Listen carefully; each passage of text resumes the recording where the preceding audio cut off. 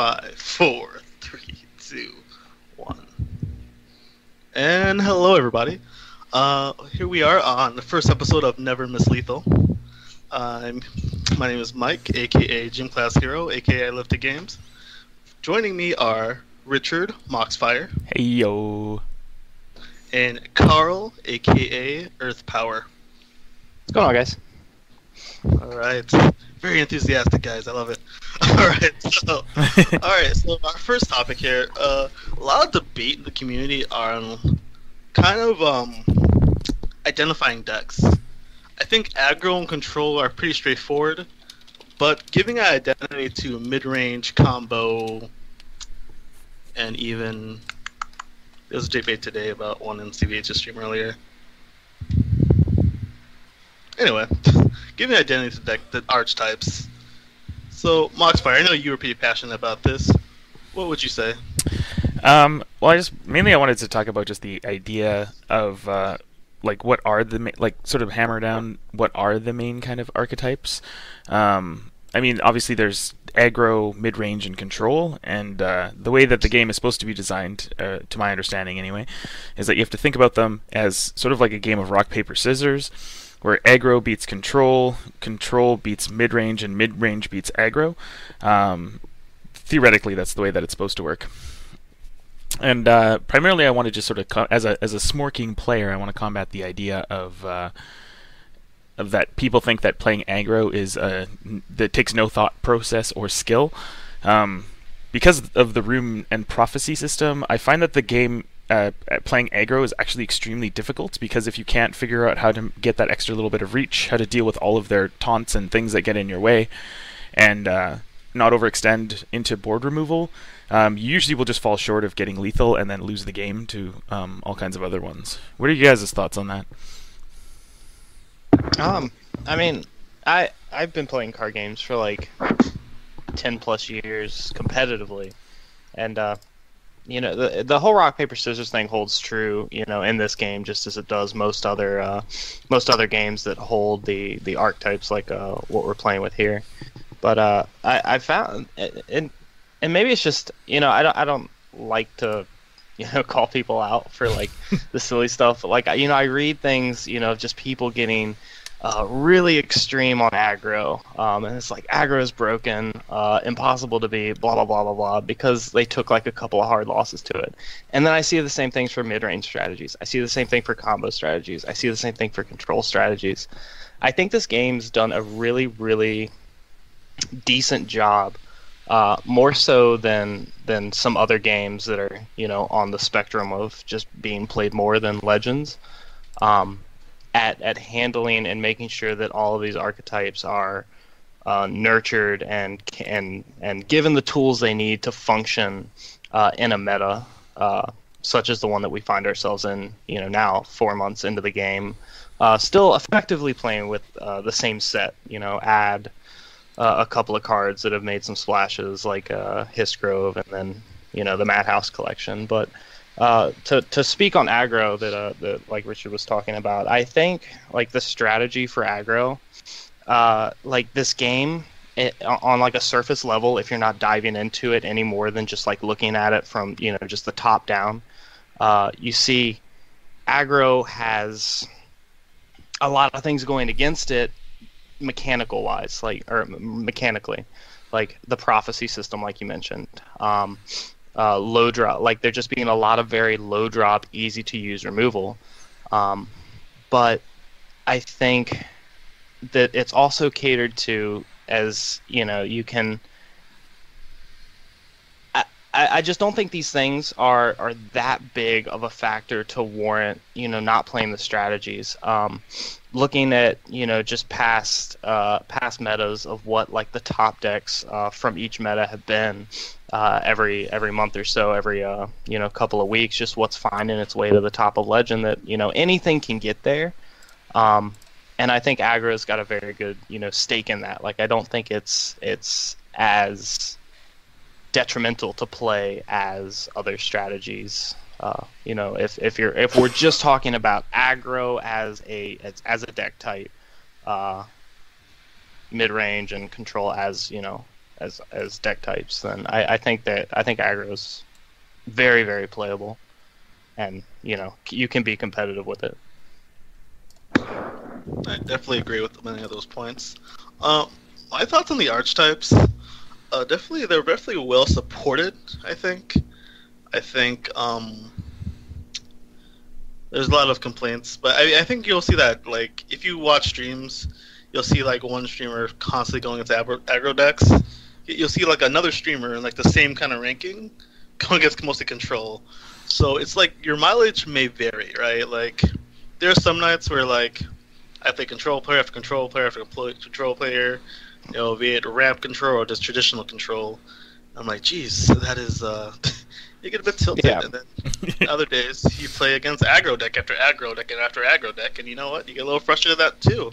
And I think your mileage may vary, but I think this game has a pretty strong balance. Like, I don't think there's too much. There's not like one style of play is dominating. I think you can go, into the three main archetypes and not be punished for it, which is great. I know Hearthstone, for example, a lot of complaints that there's no punishing for going face really.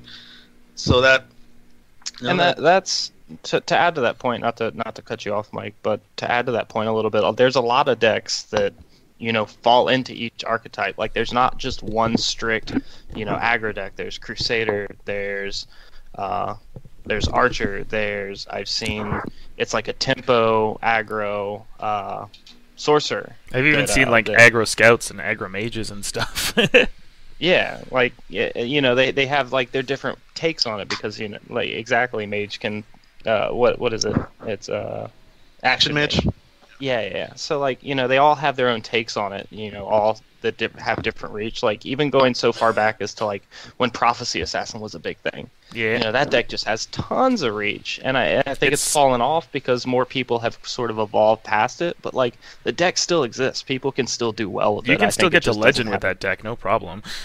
Yeah. That's what I did this season, Action Assassin earlier.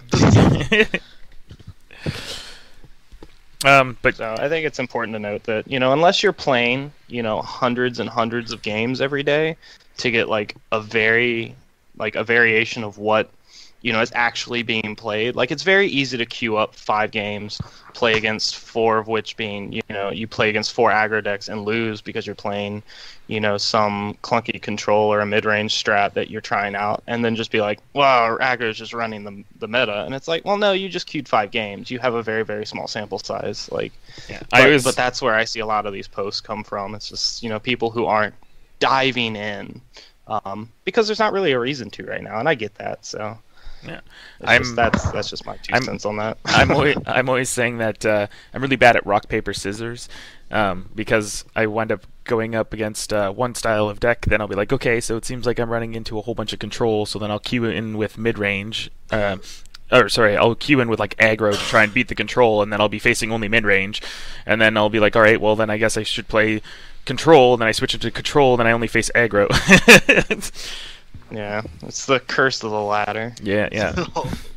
Ladder anxiety. You gotta conquer it, though. No, for sure. But but I think you're like, okay. And earlier when I mentioned the other archetype was tempo. What is tempo? What does that mean? Yeah, tempo's not an archetype. That's important to note. I don't know what you're about to say, but I just want to cut you off real quick. All right. Well, it's like kind of like ramp's not archetype. It's a different type of control, but it's still exactly a variation. It's a sub archetype, if anything. Like still an archetype. Correct. We should be actually breaking down what the different archetypes are for people who aren't aware of it. Yeah, for newer players who may be watching this, who people want to get into the game. All right, so. How about we each talk? So, Maux, you mentioned you like the aggro. Carl, you like control. I like mid-range. So we kind of just go from there. Yeah, okay. So, Maux, tell us about aggro. Aggro is it's generally referred to as schmorking in this game, and which comes from Hearthstone. Basically, what you want to do is play lots of really high-impact low drops, hit face as much as you can, and try to race down your opponent before they can do anything in terms of setting up a game plan that will actually win them the game. The main things that you have to consider when playing it is how to deal with taunts and things that get into your way, how to react to runes that you are going to break really quickly, and basically how to just get the last little bit of reach that you need, because usually the runes will slow you down enough that you actually wind up not quite killing them, and you have to figure out how are you going to do that, like last 5, 10, like 13 points of damage to be able to win the game. Very good description. All right, Carl, tell us a bit about control. Control is almost the exact opposite of aggro. It focuses on its late game presence, as it sets up an early game by basically dealing with the threats that are played turn by turn. It kind of takes things one at a time. The plays are usually very linear through the first 6 to 7 to 8 turns, just because you're only doing one thing a turn typically. You're not really, I mean, there are even turns that you pass. And then at the very, like towards the end of the game, you're usually trying to exhaust your opponent's resources and kind of hold all of your heavier resources so that you start outvaluing them in the later stages of the game. Control decks consist of, there's Control Mage, which was a super heavy hitter in Legends the first couple of months, and still is. It's making a little bit of a comeback. Other versions of Control include the ever popular Ramp Scout, other late game Scout synergies, and just anything that focuses on making multiple big, and when I say big, I mean like dropping creatures that are just heavier statted than your opponents consistently after turns 6 and 7. Excellent description. All right, well, not again. I'm glad you actually ended on this turn 6 or 7. Because as a mid-range player, that's why we typically curve out at 6 and 7. So mid-range, give you a bit of background why I like it so much. It's kind of like the switch hitter against aggro decks. You curve out, you have a better late game than them. So typically you'd play almost like a pseudo control player, and try to get your 6 or 7 drops. And depending on the card, you may go beyond the 6 and 7 mark. I know a lot of mid-range scouts run Tazcat anyway, because high value card. So yeah, against and it's nice because against control, you're playing the Smorking. As mentioned before, you're the aggro player. So mid-range, typically about mid-range, right? So I'd say more between 4 and 7 would be the mid-range area. You want to get those value out, and depending on who you're playing against, kind of you have to change it up. And I think there's a lot of confusion with mid-range right now. A lot of people think it's aggro focused, which a lot of the cards promote aggro, I think. I personally play mid-range Sorcerer a lot, and I have 2 cards that are based on health, Royal Sage and Blackworm Necromancer. These cards are quite powerful, but of course they're not necessarily dead in your hand, but they're not the most effective for their mana cost when you're behind in health. So that definitely promotes, doing damage to your opponents to gain the health lead. So mid-range versus mid-range can also feel like, so aggro versus mid-range, you're trying to control while not taking too much damage. Against control, you obviously want to do as much as you can, especially when they get those bigger creatures out there.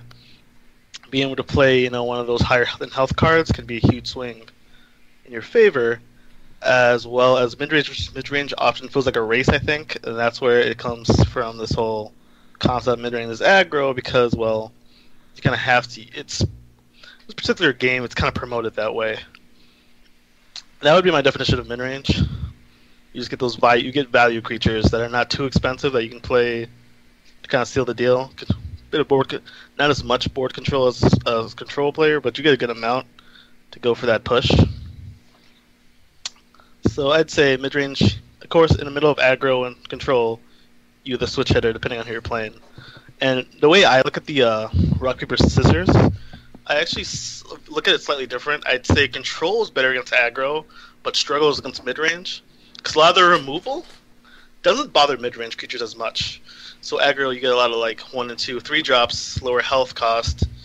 Ice Storm might wipe the board, where against a mid-range player, Ice Storm did damage the board, but they're still there. And I'd say mid-range struggles against aggro a bit. On accounting, you may not have the control tools that a control player has to kind of crowd control the field, so you struggle a bit more.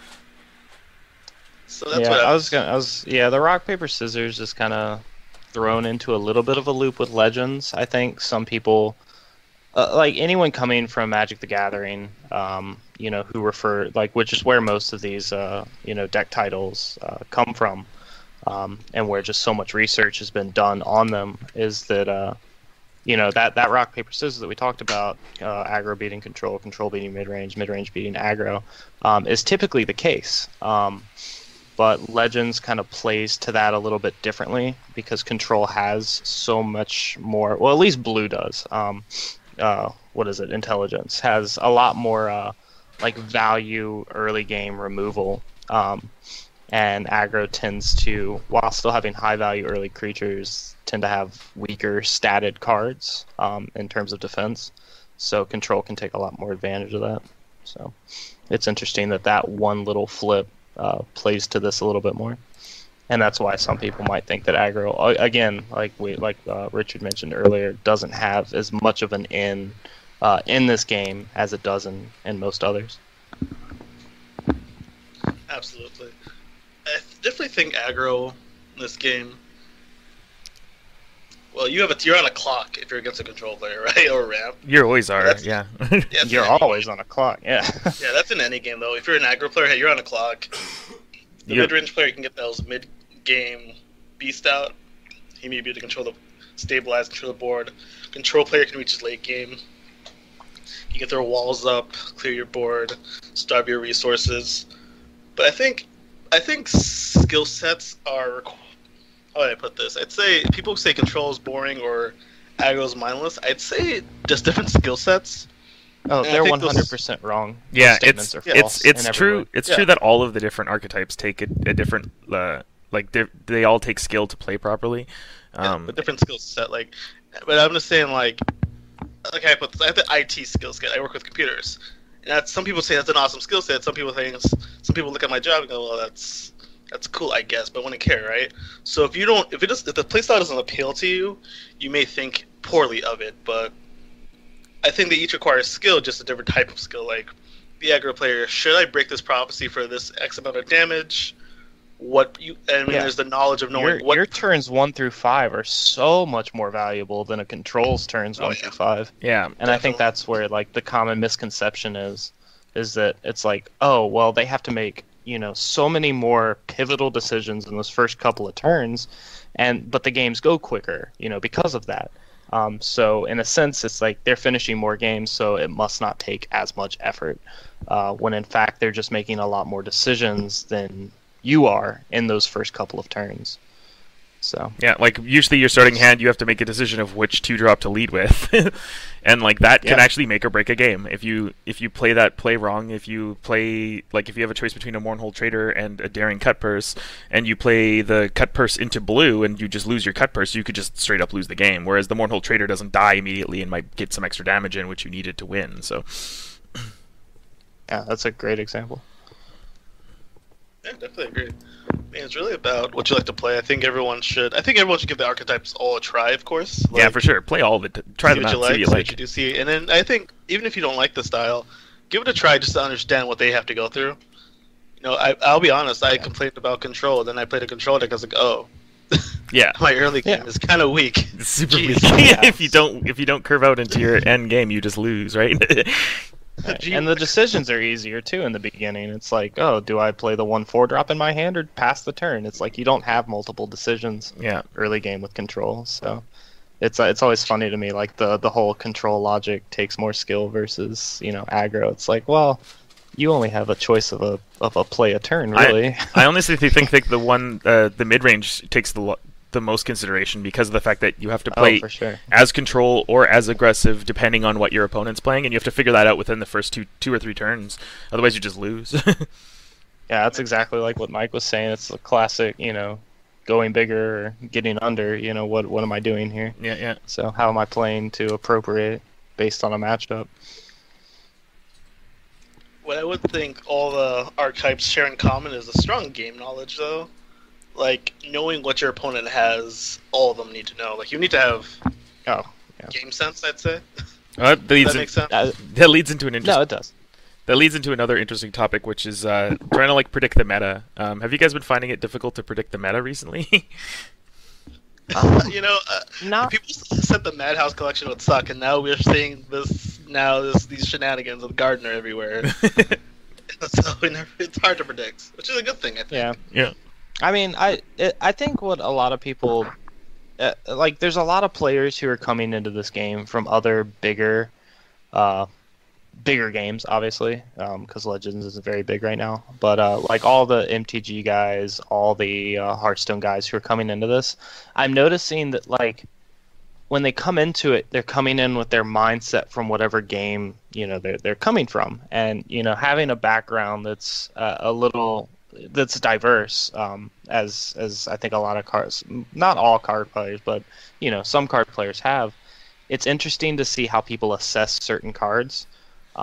Just for instance, like when I saw Gardener and when I saw Camel, I thought they were fantastic cards. I was like, holy crap, there's a lot of room for growth with these cards. And they're very powerful now. There's a lot of ways to utilize these cards. And then I saw a card like Alter, and I was like, hey, this card's crap. Like, yeah, I dusted mine, which was a really big mistake. Yeah. So, and now it's like, it's these, like, having, a basis, in this game now to be able to assess these cards, and then watching, Hearthstone players come in. I watched a Hearthstone player, without giving any names or anything, but I watched a Hearthstone player who was getting into the game and, showcasing it off for, however many thousand viewers he had when he were sponsored the stream. But he was choosing between Thieves Guild and Fighters Guild Recruit. And he was like, well, neither of these seem super great. And I was like, wow, really? Those are two of the best cards in the game, depending on what deck you're running. And I had to take a step back. I was like, well, he's just getting into the game. He doesn't know what this game has to offer yet. To him, it's just, at this point, and probably his story mode adventure, it's summon the thing with the biggest butt and just attack until it dies and rinse repeat. So, it was interesting to see just how certain players take cards and assess them, because I don't think there's never a surefire way to know without just completely diving into the game and being immersed in it. So that's just a note to take away from this as we continue to talk about it. Absolutely. I remember when I first started playing, I thought Daggerfall was such a bad card. It's so I was good. Like, wait a minute, you give me a 4/4 after wait to play? What? It took me a while. Like that. I was just thinking like 3 for 2/2. That sucks. I was a lot of the cards that give you items or things that you actually have to cast from your hand. It took me a while to realize that they were good. Initially, when I was getting like, you play Daggerfall Mage, you're like, well, I still have to cast this. Like, if it gave me the item for free, then it would be amazing. But of course, that's like super overpowered. But the items that it gives you. Did either of you play Yu-Gi-Oh? No, I never played. Well, I played Yu-Gi-Oh for like a couple weeks, like 10 years ago or something. On and off. I became a big Lightsworn player when that was a thing. Because if you have any sort of extensive Yu-Gi-Oh background, items and equipments just give you cramps. Like, you see one and you're like, this card is just auto bad. Like, there's no way items, equipments are ever good. So I brought the same mindset to Legends and was kind of beaten silly by it. Realizing that, oh hey, turns out items are not just a strict -1. Oh yeah, and I mean, like, and that goes to show which ties back in with the Madhouse collection and the Gardener. I mean, like, the Gardener item, there's two different ones on ladder that are really prevalent right now. There's the Battle Mage version, and then there's the Sorcerer version, and both of those are like tier 1 decks that are just crushing people. Yeah, and that just goes to show that these items, and which makes that the Master Blacksmith, the 2-mana 2/3 that 2/3 that discounts items. Already it's a solid body because it's a 2-mana 2/3, so it passes the vanilla test. And then on top of that, if you discount like 2, 3, 4, 5 items, you're saving yourself like a full turn's worth of magicka. Like, it's if they come out in the right order, those decks, like, those cards just go crazy. It's very high value. Did you see? I think it was. I don't want to ruin the name. Miracle Ganja's mono blue deck. Yeah. Did you guys ever see that? Couple of weeks. The Assassin, that ran just 3. CVH featured a video of me playing against him when he just like wrecked me he hit me, I think it was like for 24 life drain in one turn. Yeah. It just destroyed me, and I'm like, okay, I just lose now. Did he play it with Gardener when you played him? Yeah, he was playing it with Gardener. Yeah, that's the deck.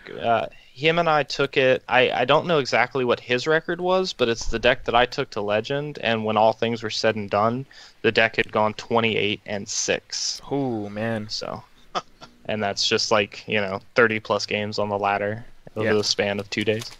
So That's insane, man.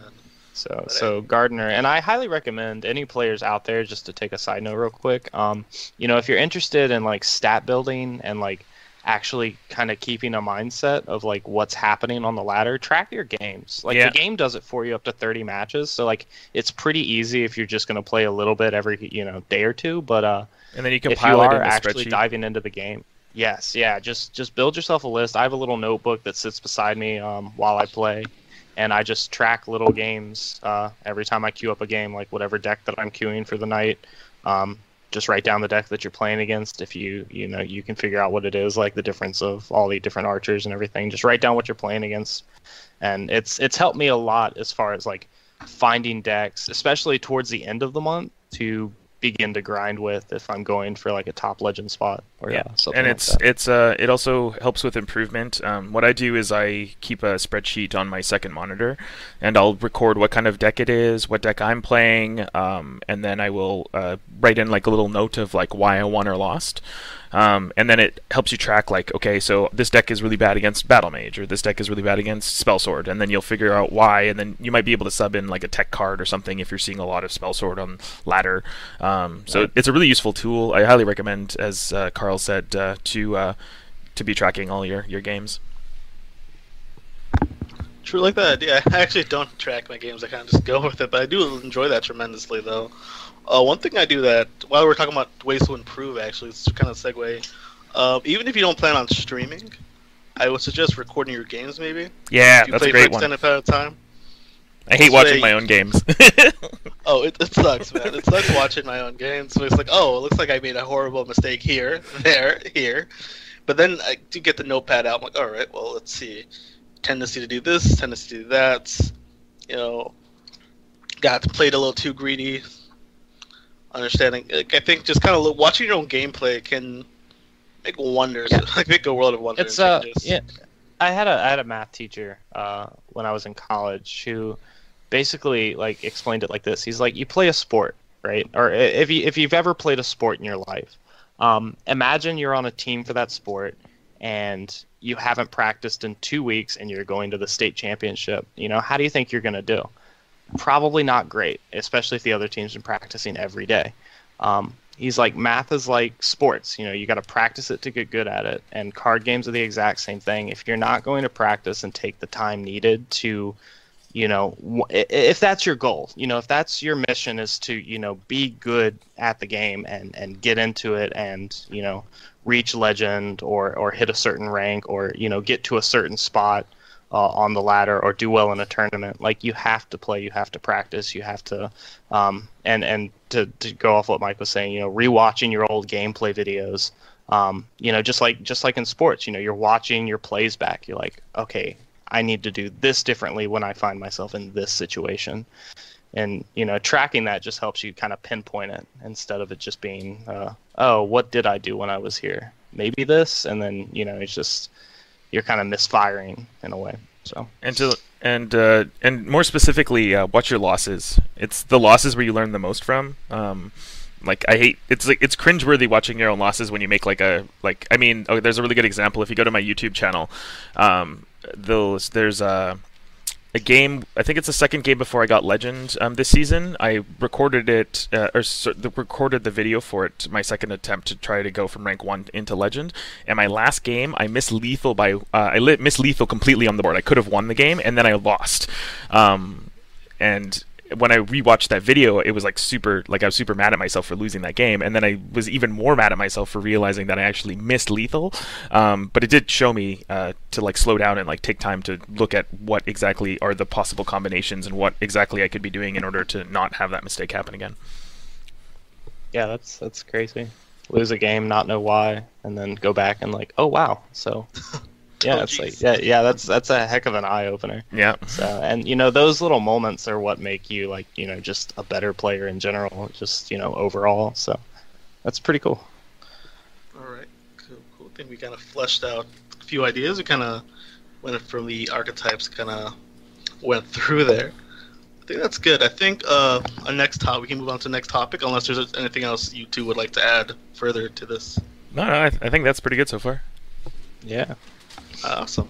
All right, so there is a Reddit post that has made some headway. I'll read this out. Don't they all? Why this CCG seems so unpopular when every post I have read seems to praise this.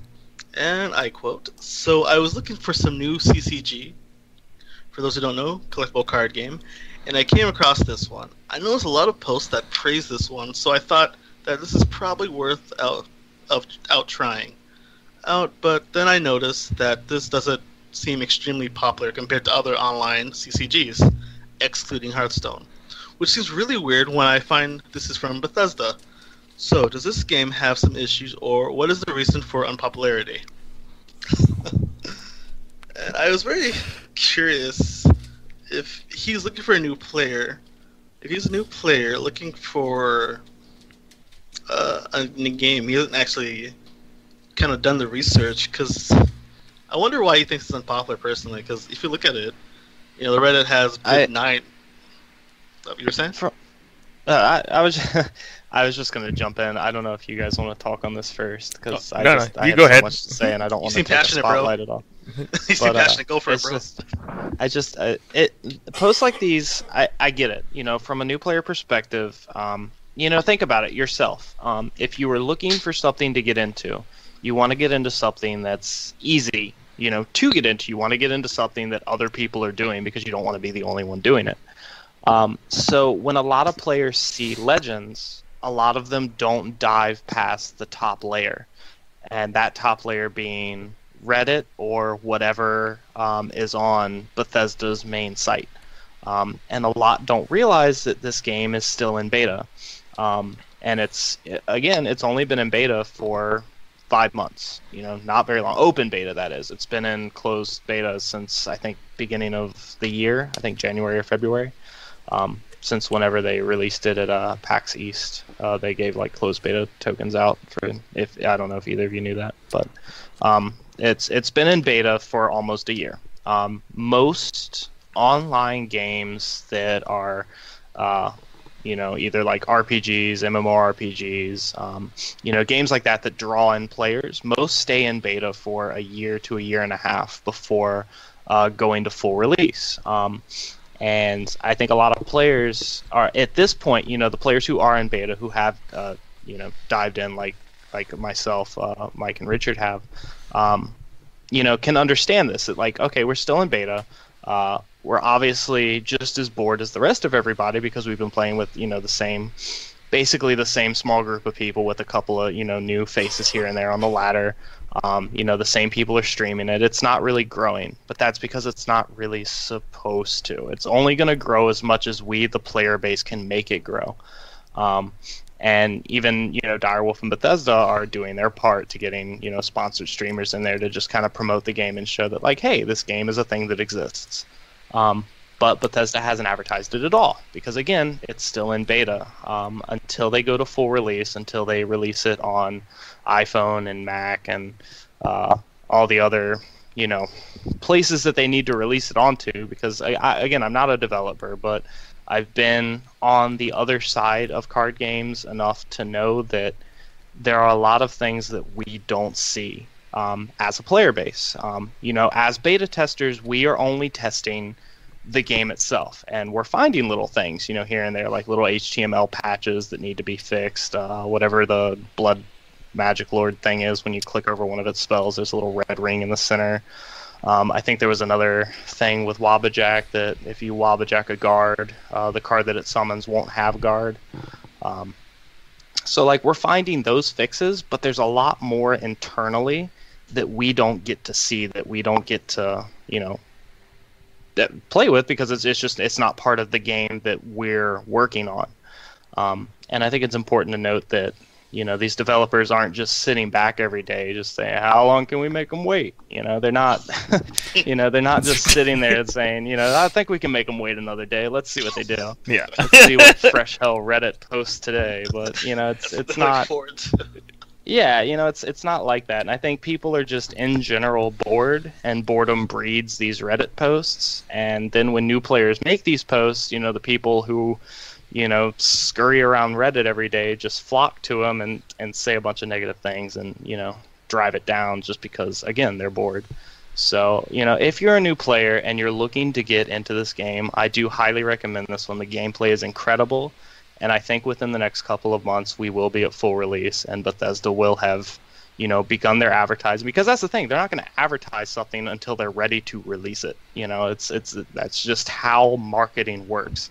You're not going to get, advertisements for a product that you can't buy, until 4 months later. It's just not how marketing works. If they advertised it now, it'd be a waste of money because the people that they're advertising to now will see the same advertisement in 4 months and then just do it then because now it's out. That's how it works. So you guys, patience is a virtue. Please hold on to it and play this game. As a new player, I highly recommend getting into it because it is a great game and there's a lot of growth to be had with it. So just sit tight.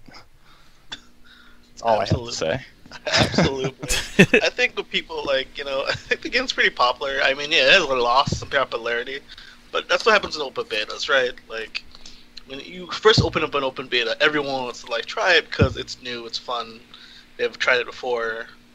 But of course, as you're in open beta, you're not going to release too many card expansions, right? You're not going to release any. They even Exactly. the fact that they even released. They gave us Madhouse because of Reddit. I'm almost 100% positive. Yeah, because Reddit was all doom and gloom, but it's a really untenable position to be saying that the game is dying before the game is even released. So, I'm like all these Reddit posts that are like, "Oh, everyone's dropping out and the game's gonna die, and what am I gonna do? How am I gonna get my money back from all the cards that I bought and all this other stuff?" People just need to relax, man. That's a natural cycle. Hey, we're gonna lose player base because hey, it's an open beta. They really wanted to try it. I'm sure once they do a full release, we'll have an influx of players. I mean, it's Bethesda, guys. Come on. I think a lot of people they're like, it's not doing a Steam release. They're worried about Steam was a big issue. I've noticed too. Yeah, that's and another one. I think it's so how do I put this? Eternal is another card game also made by Direwolf, who's great card game by the way. This game. Yeah, Eternal's an excellent game, by the way. I mean, I play both of them, honestly. They're phenomenal. But, continuing on the topic, I'd say Direwolf was a smaller company, so they kind of had to do a Steam release. Bethesda, after Skyrim and Fallout 3 specifically, I'd say, they're well known. From the makers of Skyrim, They don't need powerful marketing. They don't need a Steam platform release. It's not critical to their plans. Yeah, they're a big company. They can do that. They're like Blizzard. Blizzard didn't need to release Hearthstone on Steam because, hey, look, we are Blizzard. You've grown up with some of the games. You probably played Diablo. You probably played StarCraft. I was a huge StarCraft player. Yeah, me too. For that game. World of Warcraft? World of Warcraft, that's kind of a game, yeah. I played that. I quit my job so I could play that more. There you go. They should make a StarCraft card game while they're at it. But anyway, Bethesda's a big company. They can do their own platform. Now, I think another thing though they may want to work on. They're definitely working on are some of the launcher bugs, and that's again, you don't want to release a game on a launcher that people lose interest pretty easily. If it's hard to launch, people will just lose interest. We don't have a mobile release yet. They're waiting on mobile. That's the main thing, yeah. I really the main reason I've been playing Eternal is because they've actually released their mobile. And when I'm not at home, I can't play Elder Scrolls Legends like I want to. So I wind up playing Eternal while I'm out and about. But once the actual mobile release where it goes, then I think the game will become the player base will increase quite dramatically just from that without any advertisement. And then when they do advertise it, the game's going to be pretty big, I think. I think a lot of people don't think about the power of an initial release, right? There's some games that have been so hyped up that were actually pretty good games, but something was wrong on initial release, and that's kind of spelled death of the game. So they want to make sure that all the bugs are... Right now we have another bug with Moment of Clarity and other cards that allow you to choose cards to pick into your hand. Your opponent can currently see that. That's a bug they need to fix now. It's pretty critical.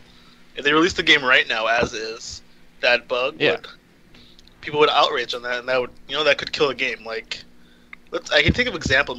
Or Rift was an MMO. A few bugs hurt that tremendously. Now it's a great game. They fixed everything. Unfortunately, after that initial release flop, No Man's Sky, big hype train, initial release. Oh man, don't even talk to me about No Man's Sky. That just hurts my soul. Yeah, man, I was saying, like, that initial release was a disappointment. They're gonna add all this content, but guess what? They'll never get that hype back. So when Bethesda releases this game, they want to make sure it's quality. They want to make it Skyrim tier, like, hey, whoa, another awesome game kind of deal. They've had this in the past. Fallout, if you've played Fallout New Vegas, they had bugs on release on that one. They were able to kind of save that a little faster with patches, but they'd rather not patch. They'd rather release a quality game. It's kind of like a work of art. You put your time and effort into it. You don't want it to be mediocre. You want it to be... because they want to make money off of it, and they also want to make a good game. So Direwolf and Bethesda are going to just try to optimize things. Still fixing bugs. Need a mobile client. And these things are... and I think the Minehouse Collection is actually a sign of, hey, we're listening. And I think that's a pretty awesome thing, like, if it was released on Reddit, I think that's pretty incredible that, like, hey, they clearly care then, like, they clearly heard the complaints and doomsaying and threw out some content. They want to keep, because that's the thing, we're beta testers, that's what we are, and they want to keep us happy because we've supported the game, thus far. We're the ones who are supporting it. So, you giving us something like that was very cool. I don't think it was necessary, but it was really cool of them to do, like you said, Mike. But I think, again, everybody's just very bored. I can't think of just any other way to say it. Like, I'm sure you both are bored. Like, I'm a little bit bored, but, I'm having fun with the game, and I'm just trying to keep a positive outlook. It's like, we're just testing the game for them at this point, boys. Like, let's just keep doing what we're doing, and getting there. That is the role that we play as beta testers. So. Yeah, I totally agree with that. That's just keep a positive outlook. The game will be released eventually. Also, I would like to point out another thing about people who are really impatient for the game's release. Other than like maybe shorter queue times, it probably won't greatly impact the individual player. Because I mean, the only other maybe like the hive mind thinking of like the most optimal deck will wind up tuning a bunch of decks. But other than that, the game is pretty much going to be exactly the same whether it's fully released or not fully released. There's just going to be more people to play against. Exactly, it's going to be the same game, guys. You never know. They might surprise us with a release day bundle again. Maybe a small expansion like the Madhouse. I think they're just going to do a release day like premium card, buy some packs, and get some premium art. I think that's what's coming. Yeah, kind of like the early support pack. Yeah. I love alternate arts, by the way. Yeah, me too. I think that's a phenomenal thing. I hope they release more and more because that's one of my favorite aspects, actually. It's such it's such a great way to draw money from your gamer population without paying to win, because it's a really healthy way to like try to make money off of a video game or a card game, because it literally doesn't do anything other than make you look shiny. It's the same sort of model that. Although they're not doing it quite as much, but I used to play a lot of League of Legends, and the skins, the skins were basically that. Everyone can play with the champions, but everyone wants the flashy skins so they look cool. And I'll buy those every time. Oh man, my Nautilus, my Astro Nautilus, most beautiful little sign skin I've ever seen. Oh man, but yeah, I love people love cosmetic things. I hope they release game boards. Actually, you could buy that'd be cool. I'd love that.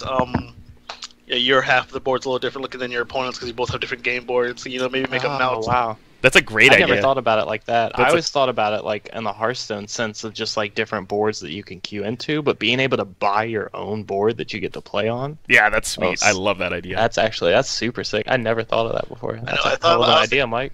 Hey, they should hire me. Jeez, hey guys, I'm here. Yeah.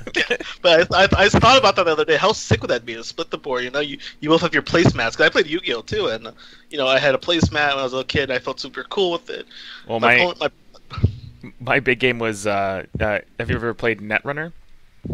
Netrunner, no. I've heard of Netrunner. It's such a good card game. If you ever want to play like a hold in your hand card game, it's like by far like one of the best games I've ever played.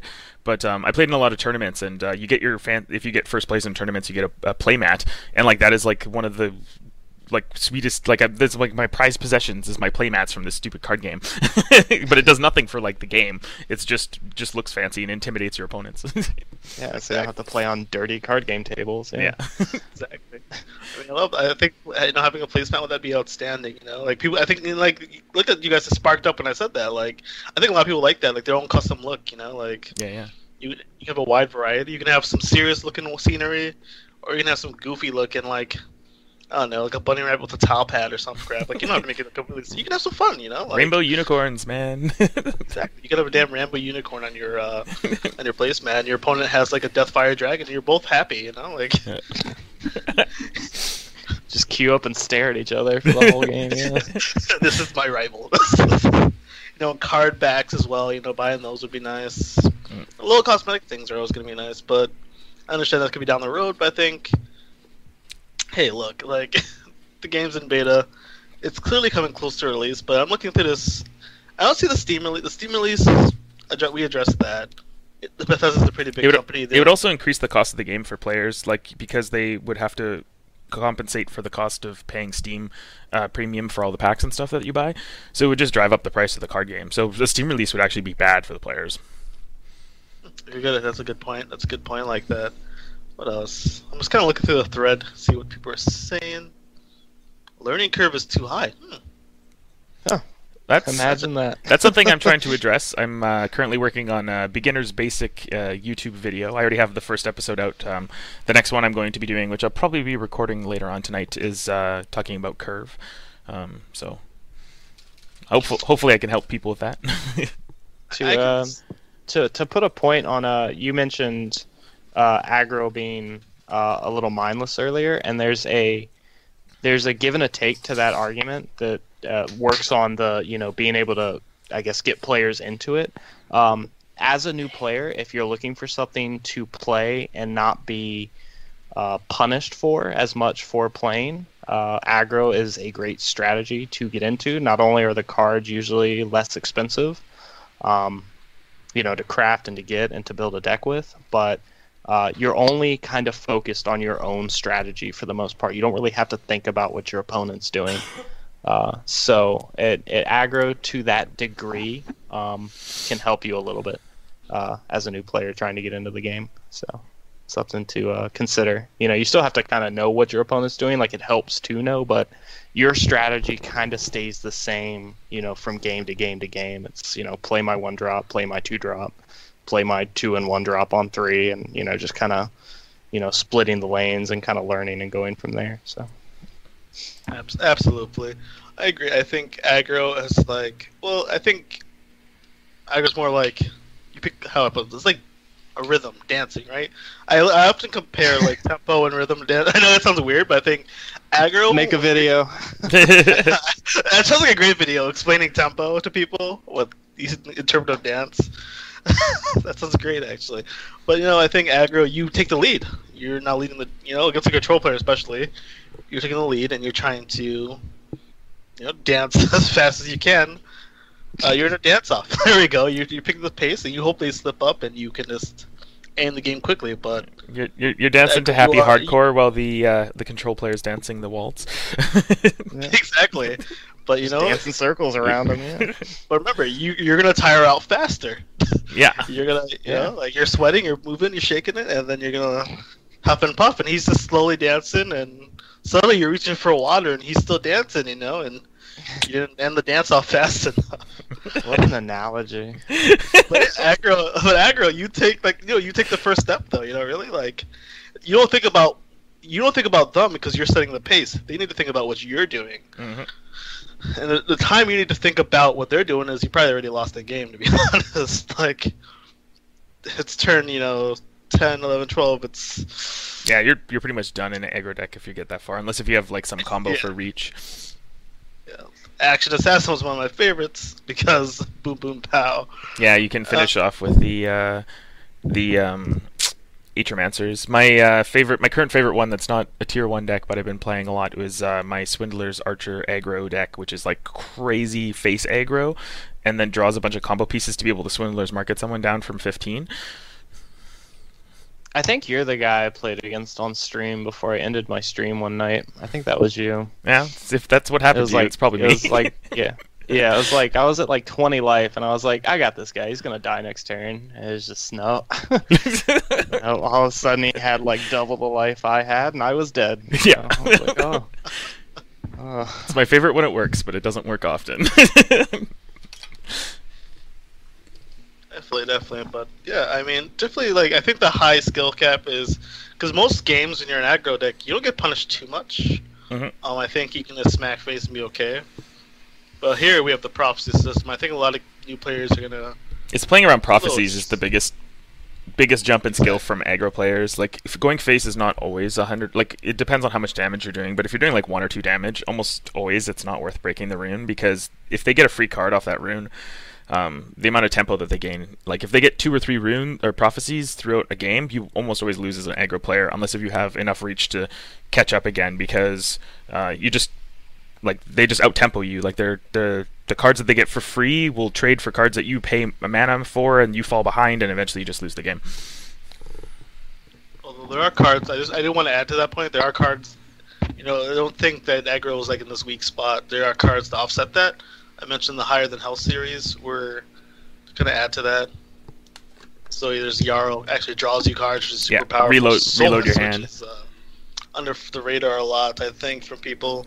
Solris is one of the most powerful cards in the game. I'm not sure it's that under the radar. I mean, to say it's under the magnifying scope, I should say. People are looking at the skill rest marshal there. Skill rest marshal. I think a nerf that they should put in for that card is it shouldn't be allowed to trigger itself. I'm totally fine with its ability, but I really hate when someone soul rests into something else, and then I just lose. Yeah, the value of summoning itself over and over again is insane. Did you guys hear about the way you summon Odoving on turn 5? No. There's if you ring a Magicka into Wismother on turn 4, and then you're ahead in life, and you Soul Rest, you summon Soul Rest into Soul Rest, which summons a second Soul Rest. If you've drawn an Odoving with Thieves Guild at any point in the game, yeah, you get to summon it for free, because double Soul Rest reduces the cost of the next card you play by 10. Doesn't the because the Wismother, if it costs less than 0, then it summons a copy of it, and because of the fact that you discounted your Soul Rest Marshal, the Wismother gets triggered. That's crazy. Right, yeah. So Soul Rest into Soul Rest triggers the second Soul Rest. And now you have 3 Soul Rests. Okay, well, I know what I'm doing tonight now. Summoning, it's highly unlikely, because that's the key to that puzzle is Thieves Guilding the. Thieves Guilding is pretty hard there. The dream combo, though, the dream. But you only need to be on 7 mana for that combo, and you're good. Yeah, that's optional, but pull that off. When you Odoving somebody on turn 5, I'm pretty sure that person quit the game. So. That's a very rare occurrence if you're watching, if you're listening right now. I swear that doesn't happen all the time. I'm totally going to try this We're tonight. Sorry it happened to you. Yeah. If it happens to you, wow. I'm a Johnny. I'm a Johnny at heart. I'm willing to lose a bunch of ranks trying to get that combo off. Yeah, it's pretty nuts. Alright, let's see. I'm just kind of going through that topics again. But I did think the skill curve... but I think we have a great tutorial. I think we have an excellent tutorial. The tutorial is great. I just did it. I created a free-to-play account so I can make videos with budget decks and stuff based on what you get after the tutorial, but it works really well. Yeah, I think the tutorial is excellent. Like, I really, definitely got into this game pretty easily because the tutorial was fantastic. I think a campaign is beautiful. That really, I think a lot of new players won't be too turned off because you'll learn the game. Yeah. And the game just gives you so much in the beginning, too. Like, it's very easy to, when you're done with the story mode and you've gotten all the, 5 decks that they give you, plus all the packs that they throw at you during it, plus the rewards that you're picking up throughout it as well. It's like, once you're done with all that, it's very easy to go on a very aggressive, what do they call it? soul gemming. I want to keep using Hearthstone terms, but I know it's wrong. I want to say dust all the time, but it's just incorrect. But when you soul trap everything, if you're aggressive with it, it's not difficult to build a top tier. Just to have a top tier deck with a free to play account. Yeah, I did that with my account. I didn't really like the yellow. I still don't really like the yellow cards. I very rarely play them, so I aggressively soul trapped all of them, and I built a top tier action assassin deck that got me to rank 5 in my first season of playing, and then I got into Legend in my second season of playing, and having access to that high level deck and winning a lot of games gave me enough gold to go into the arena to complete my collection, and I was free to play and all the way till I hit a legend. And then once I was legend, I wanted to deck test and do a bunch of stuff, so I dropped some money on the game. But it's totally doable to get to legend without paying a cent for any of the cards. Yes. 100% agree. Definitely. Yeah, there's actually quite a few free to play players. I was mostly one. I did buy the starter pack they gave you. Oh, those packs are really good value. If you want to spend money on the game, buy those, whatever the premium three packs for and 3 premium art cards. It's a really good deal for those. I feel like a hypocrite because I've just spent so much money on this game. Oh, I've spent like $150 or something like that already. Oh, you got to go way higher. I ended up doing diving to this once I really got comfortable with the game and felt like I could play this for a long time. I did get the 60 packs. I did a pack open video about it, so that was pretty sweet. The 60 packs are nice because even if you don't get anything, you get tons of soul gems potentially, and you can just pretty much craft whatever you want. I was so happy when they gave us the free legendaries retroactively. Oh yeah, that was great. About to say, yeah, that was nuts. That's so much value for so much more than other competing card games are giving their players right now. Yeah. So. And those, like the golden legendaries, basically are just whatever, like pick whatever legendary you want. Because if you don't get the one you want, you can just get rid of it and get a new one because you dust it for or soul trap it for full value. Well, for the full value of a regular legendary. Yeah, you don't get the premium one, but yeah. I'm a card collector, so I don't really care about premiums. I do about some of them, but not all of them. Precisely, but I think we kind of addressed most of the naysaying, doomsaying. But let's see, we talked about the advertising issue, the Steam release. Let's see what else we got here. We have the learning curve, which I think, the learning curve is going to be higher, but it's not a bad thing. I think you just got to dive right into it and just be willing to learn. Yeah, it's important to know that this game is not Hearthstone. It's not big, flashy, and in your face. It's a game that rewards you for playing it. So if you're looking for a game that is going to force you to think and learn and and play a game, then this is the game for you. And I thoroughly enjoy that. I come from a very competitive background in card gaming, and this game. So far has been one of the better ones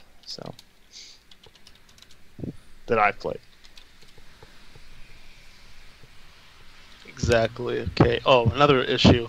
People are saying lack of communication from the devs, but no, they communicate. They communicate twice a week with an article, and then they also they respond to Reddit posts, and I get email blasts.